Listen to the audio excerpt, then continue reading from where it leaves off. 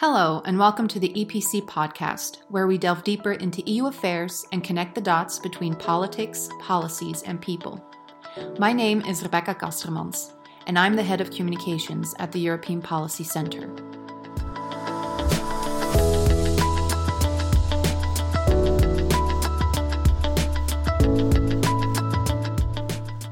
A few months ago, the US withdrawal from Afghanistan and the Taliban takeover triggered fears of another refugee crisis in Europe.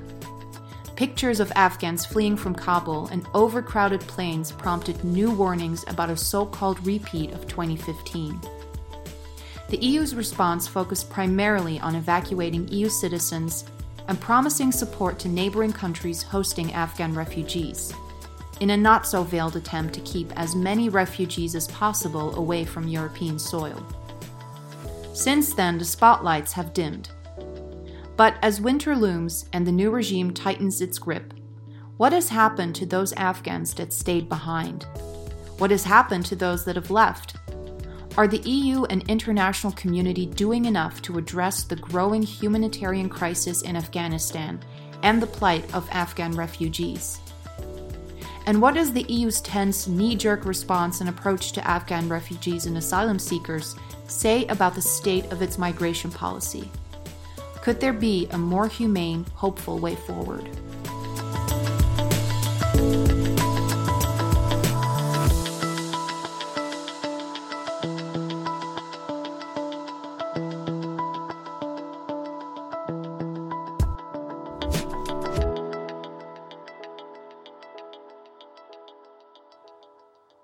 This episode is part of the Mercator Dialogue on Migration and Asylum, or MEDAM, a research project that develops evidence-based solutions for asylum and immigration policies. The Kiel Institute for the World Economy and the Migration Policy Center at the European University Institute in Florence have been involved in MEDAM since its founding. The EPC joined MEDAM at the beginning of 2020 and leads the monitoring and analysis of developments in EU migration policies. In the second part of a two-part episode, we'll zoom out a bit and discuss what the Afghan crisis has revealed about the EU's current view and approach to migration policy. In the next few minutes, you'll hear from Jean-Louis De Brouwer, the director of the European Affairs Program at the Egmont Institute, and Silvia Carta, policy analyst in the European Migration and Diversity Program at the EPC.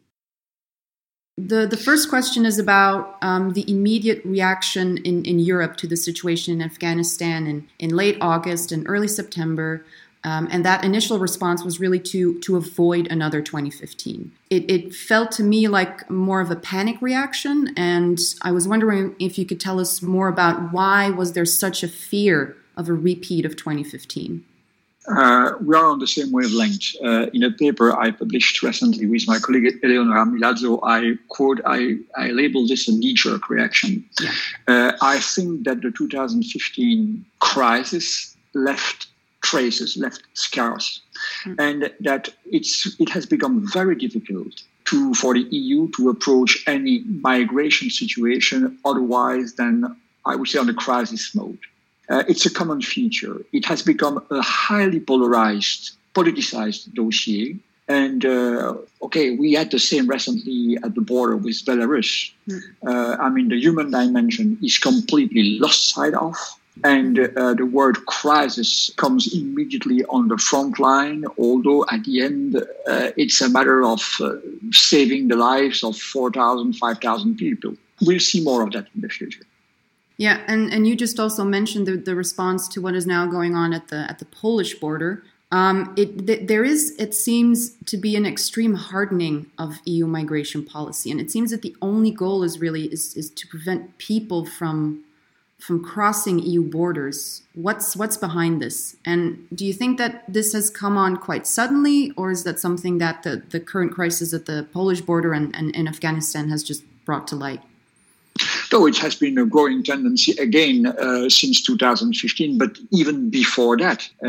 Think about what was happening in the middle of the Mediterranean. Think about the relationship, the very strange relationship with Libya that was entertained even at the time of Gaddafi. So, the securitization, so-called securitization of the EU migration policy has been a growing tendency for these last years. It has to do with local politics. It has to do with, the balance of powers in member states' government. It has to do with growing, a sense of discomfort is not the right word. It has to do with, the public opinion being more and more concerned about its own future. I was recently looking at Ipsos poll, which show very clearly that there is a direct relationship between, on one hand, pessimism, the pessimism with people when looking at their economic future, and their wish to see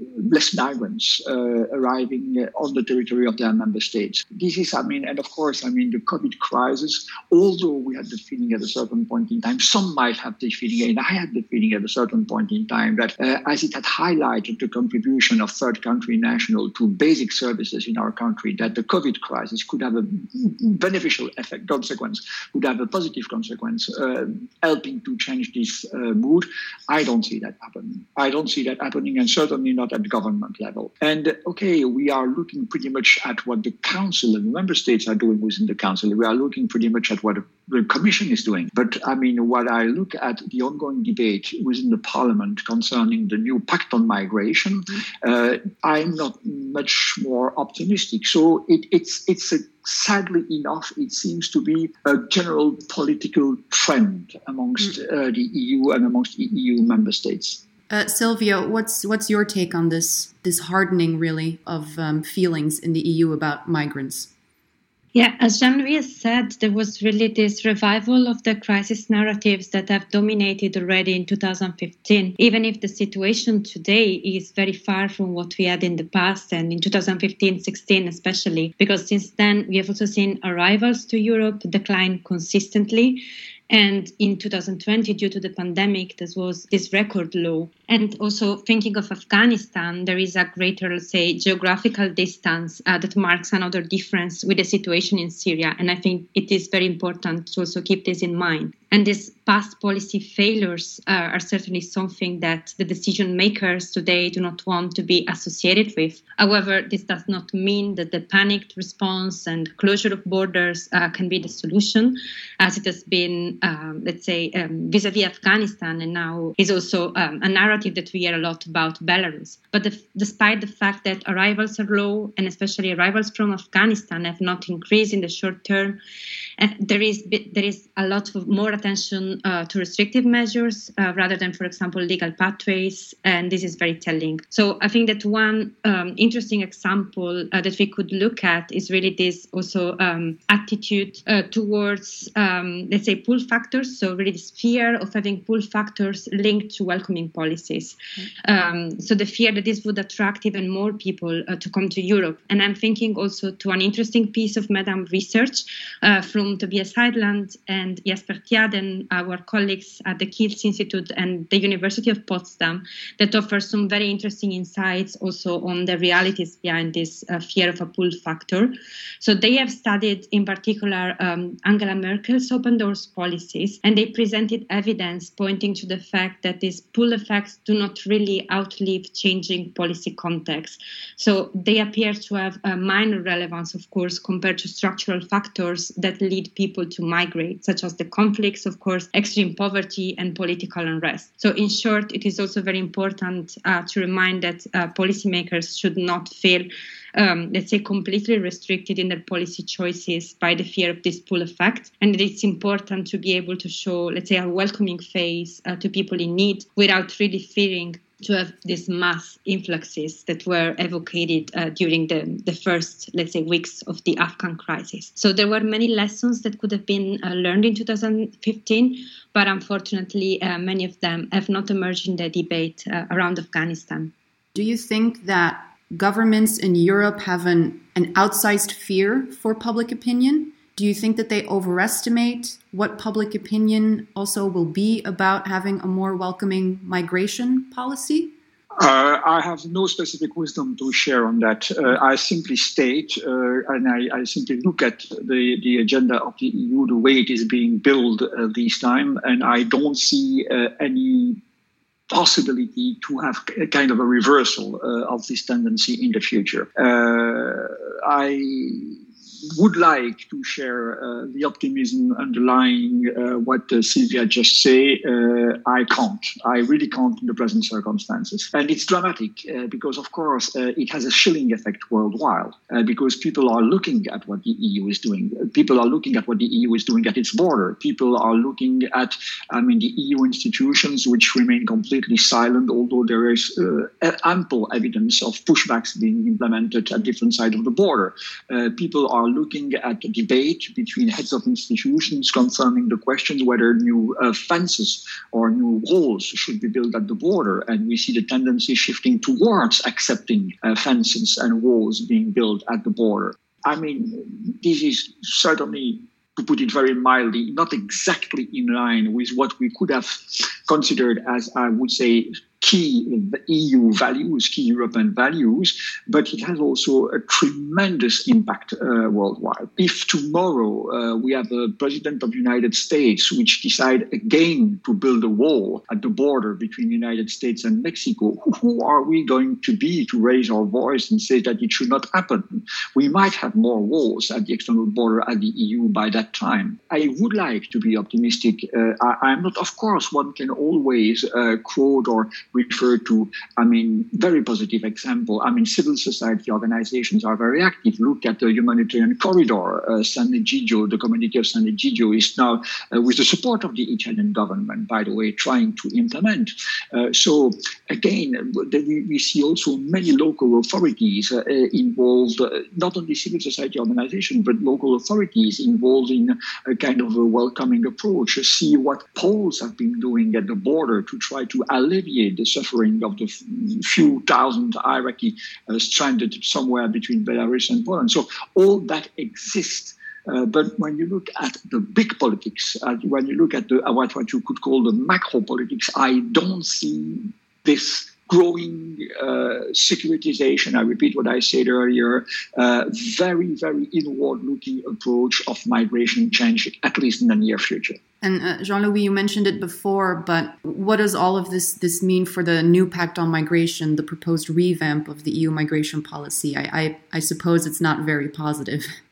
Yes, I really would have liked to sound more optimistic in my intervention. But okay, let's call a spade a spade. The pact is stalled. It goes nowhere. The Commission has done its best in trying to present what it thought was the best possible basis for a compromise. But as such, what it has proposed was already a compromise. So, it has exhausted its capacity to be the usual broker it is when complicated files are negotiated like this one. There is no incentive for different groups of member states present at the table to budge for the time being. Why should they change their position? Because after all, for many of them, the existing status quo with all its weaknesses is exactly what they want. It serves their interests. Now, is there a way out? I am about to publish a paper with a colleague of mine at the Fondation Jacques Delors, which defends, I would say, maybe something which might sound pretty much out of the box. But I was interested to hear that it was recently defended also by a prominent figure like Enrico Letta, for instance. And that is, an institutionalized coalition of the willing. If it is not possible to build a common asylum policy with the 27 on board, then okay, let's go for those who want to go ahead with that. There have been many precedents of this kind of differentiated integration. There is a TEPSA conference going on for the time being in Brussels about differentiated integration. There have been plenty of obstacles. There have been plenty of ways to implement that, from opt-outs to parallel treaty, and so. I think that the time has come to really open that discussion and to open that conversation between those who wish to go ahead. Will that have consequences on Schengen? Yes, it will have consequences of Schengen. But if one wishes to at last deliver on this common approach of migration and asylum, I don't see any other way to move ahead. It will take a lot of courage. I mean, the first head of state which will break the rank and say, okay, that's what I propose, will have to, it will not be very easy. And technically, it will certainly raise many questions. I mean, we don't have to underestimate that. But at this point in time, I don't believe that there will ever be something like a pact signed up by 27 member states and supported by the European Parliament on the basis of the existing proposals. Silvia, do you have a slightly more optimistic view? And what do you think about the idea that Jean-Louis proposed about going ahead with the coalition of the willing? Yeah, no, I actually have to echo what has just been said in terms of optimism. And I think that especially in light of these new measures on asylum and returns that have been proposed by the Commission just this week in relation to the situation of Latvia, Lithuania and Poland at the border with Belarus are really indicative of this fact that we are going towards a union at different speeds, at least on asylum and migration. And in face of these developments, it would also be very important to give a signal that can counterbalance the restrictive turn that we are taking. So to also show that the whole project of a common European asylum system is not completely lost. And I also think it's important to stress that all the attention cannot go on cooperation with third countries, but that more should be done on the internal dimension, indeed, as Jean-Louis just mentioned. In particular, of course, improving the common European asylum system and creating legal pathways, but also, let's say, moving the narrative from the adoption of the new pact only as the only possible solution to really looking at the internal implementation of the rules that we already have in place, which is at the time often forgotten, especially by the Commission, which does not only have the role to propose new legislation and to advance, legislation, but also to make sure that member states do implement and do enforce the rules that exist, that of course are not perfect, but that could be doing way more than they do at the moment.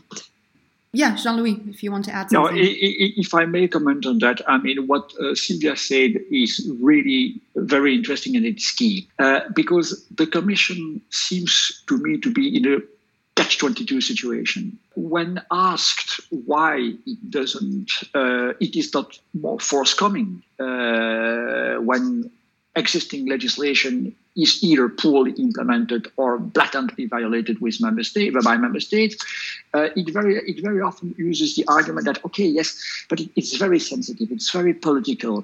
We are negotiating the pact with the member states for the time being, and therefore we have to try to find the right balance between. But okay, at the end of the day, nothing is happening. We have no pact, and we have an existing legal framework, which is very often not well, to put it mildly, not well implemented and sometimes blatantly violated, as I said earlier. So, I mean, at a certain point in time, one will have to get out of this kind of one-way street with no possibility to find a solution.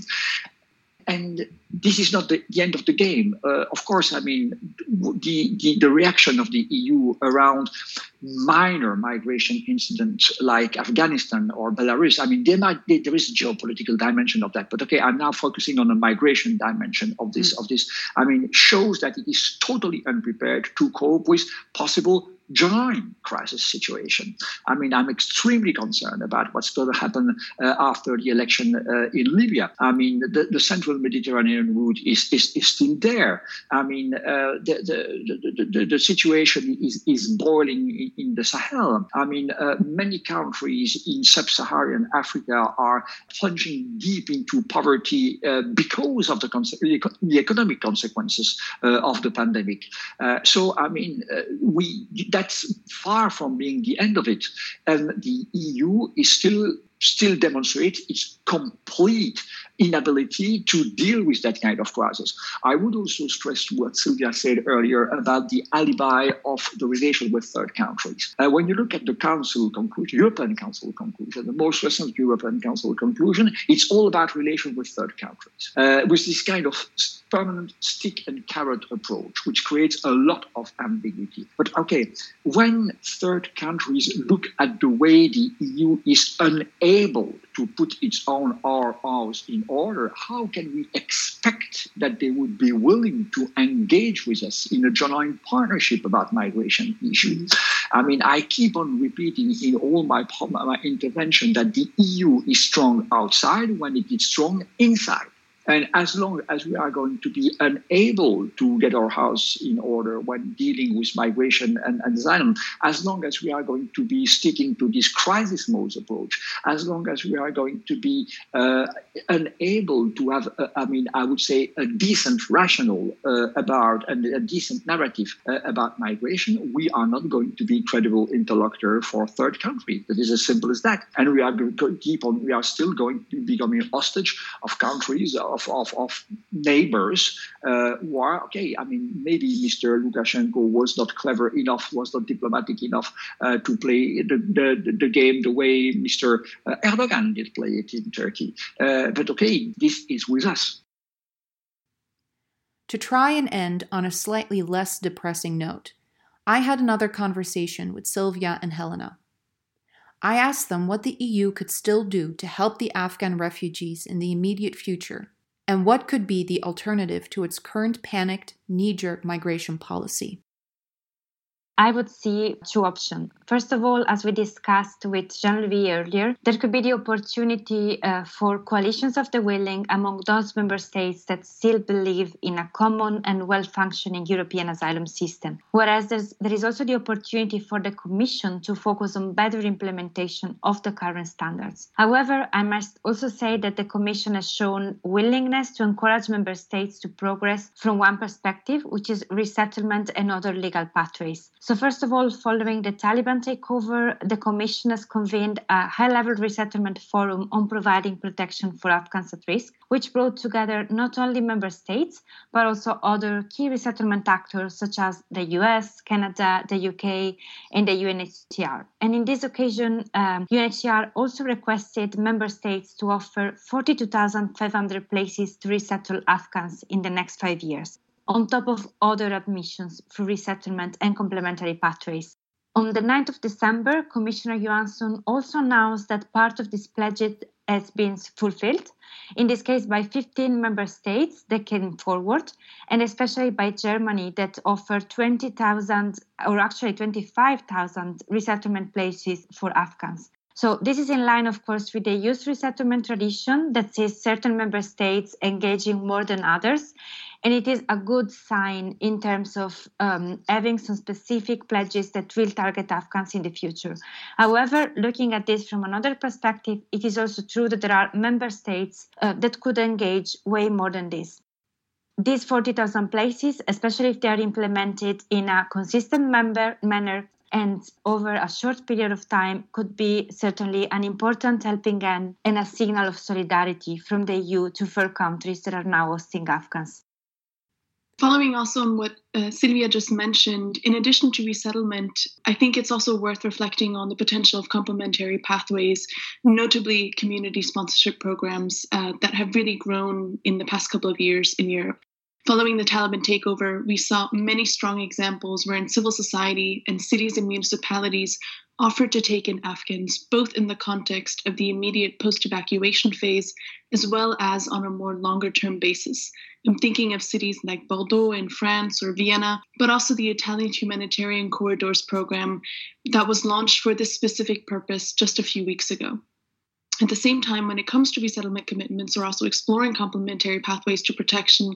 While we have seen progress by EU member states in terms of making more concrete commitments, like Silvia just said, I do also see a risk going forward that these local initiatives on complementary pathways may become a primary vessel, at least for some member states, to enable Afghans to reach places of safety.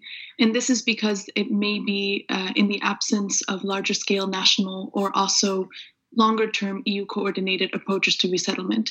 At this stage, we do not quite know what the timeline for these 40,000 resettlement places is going to be, and I think it's going to be crucial to keep a close eye on that in order to also hold member states to account on the commitments that they made.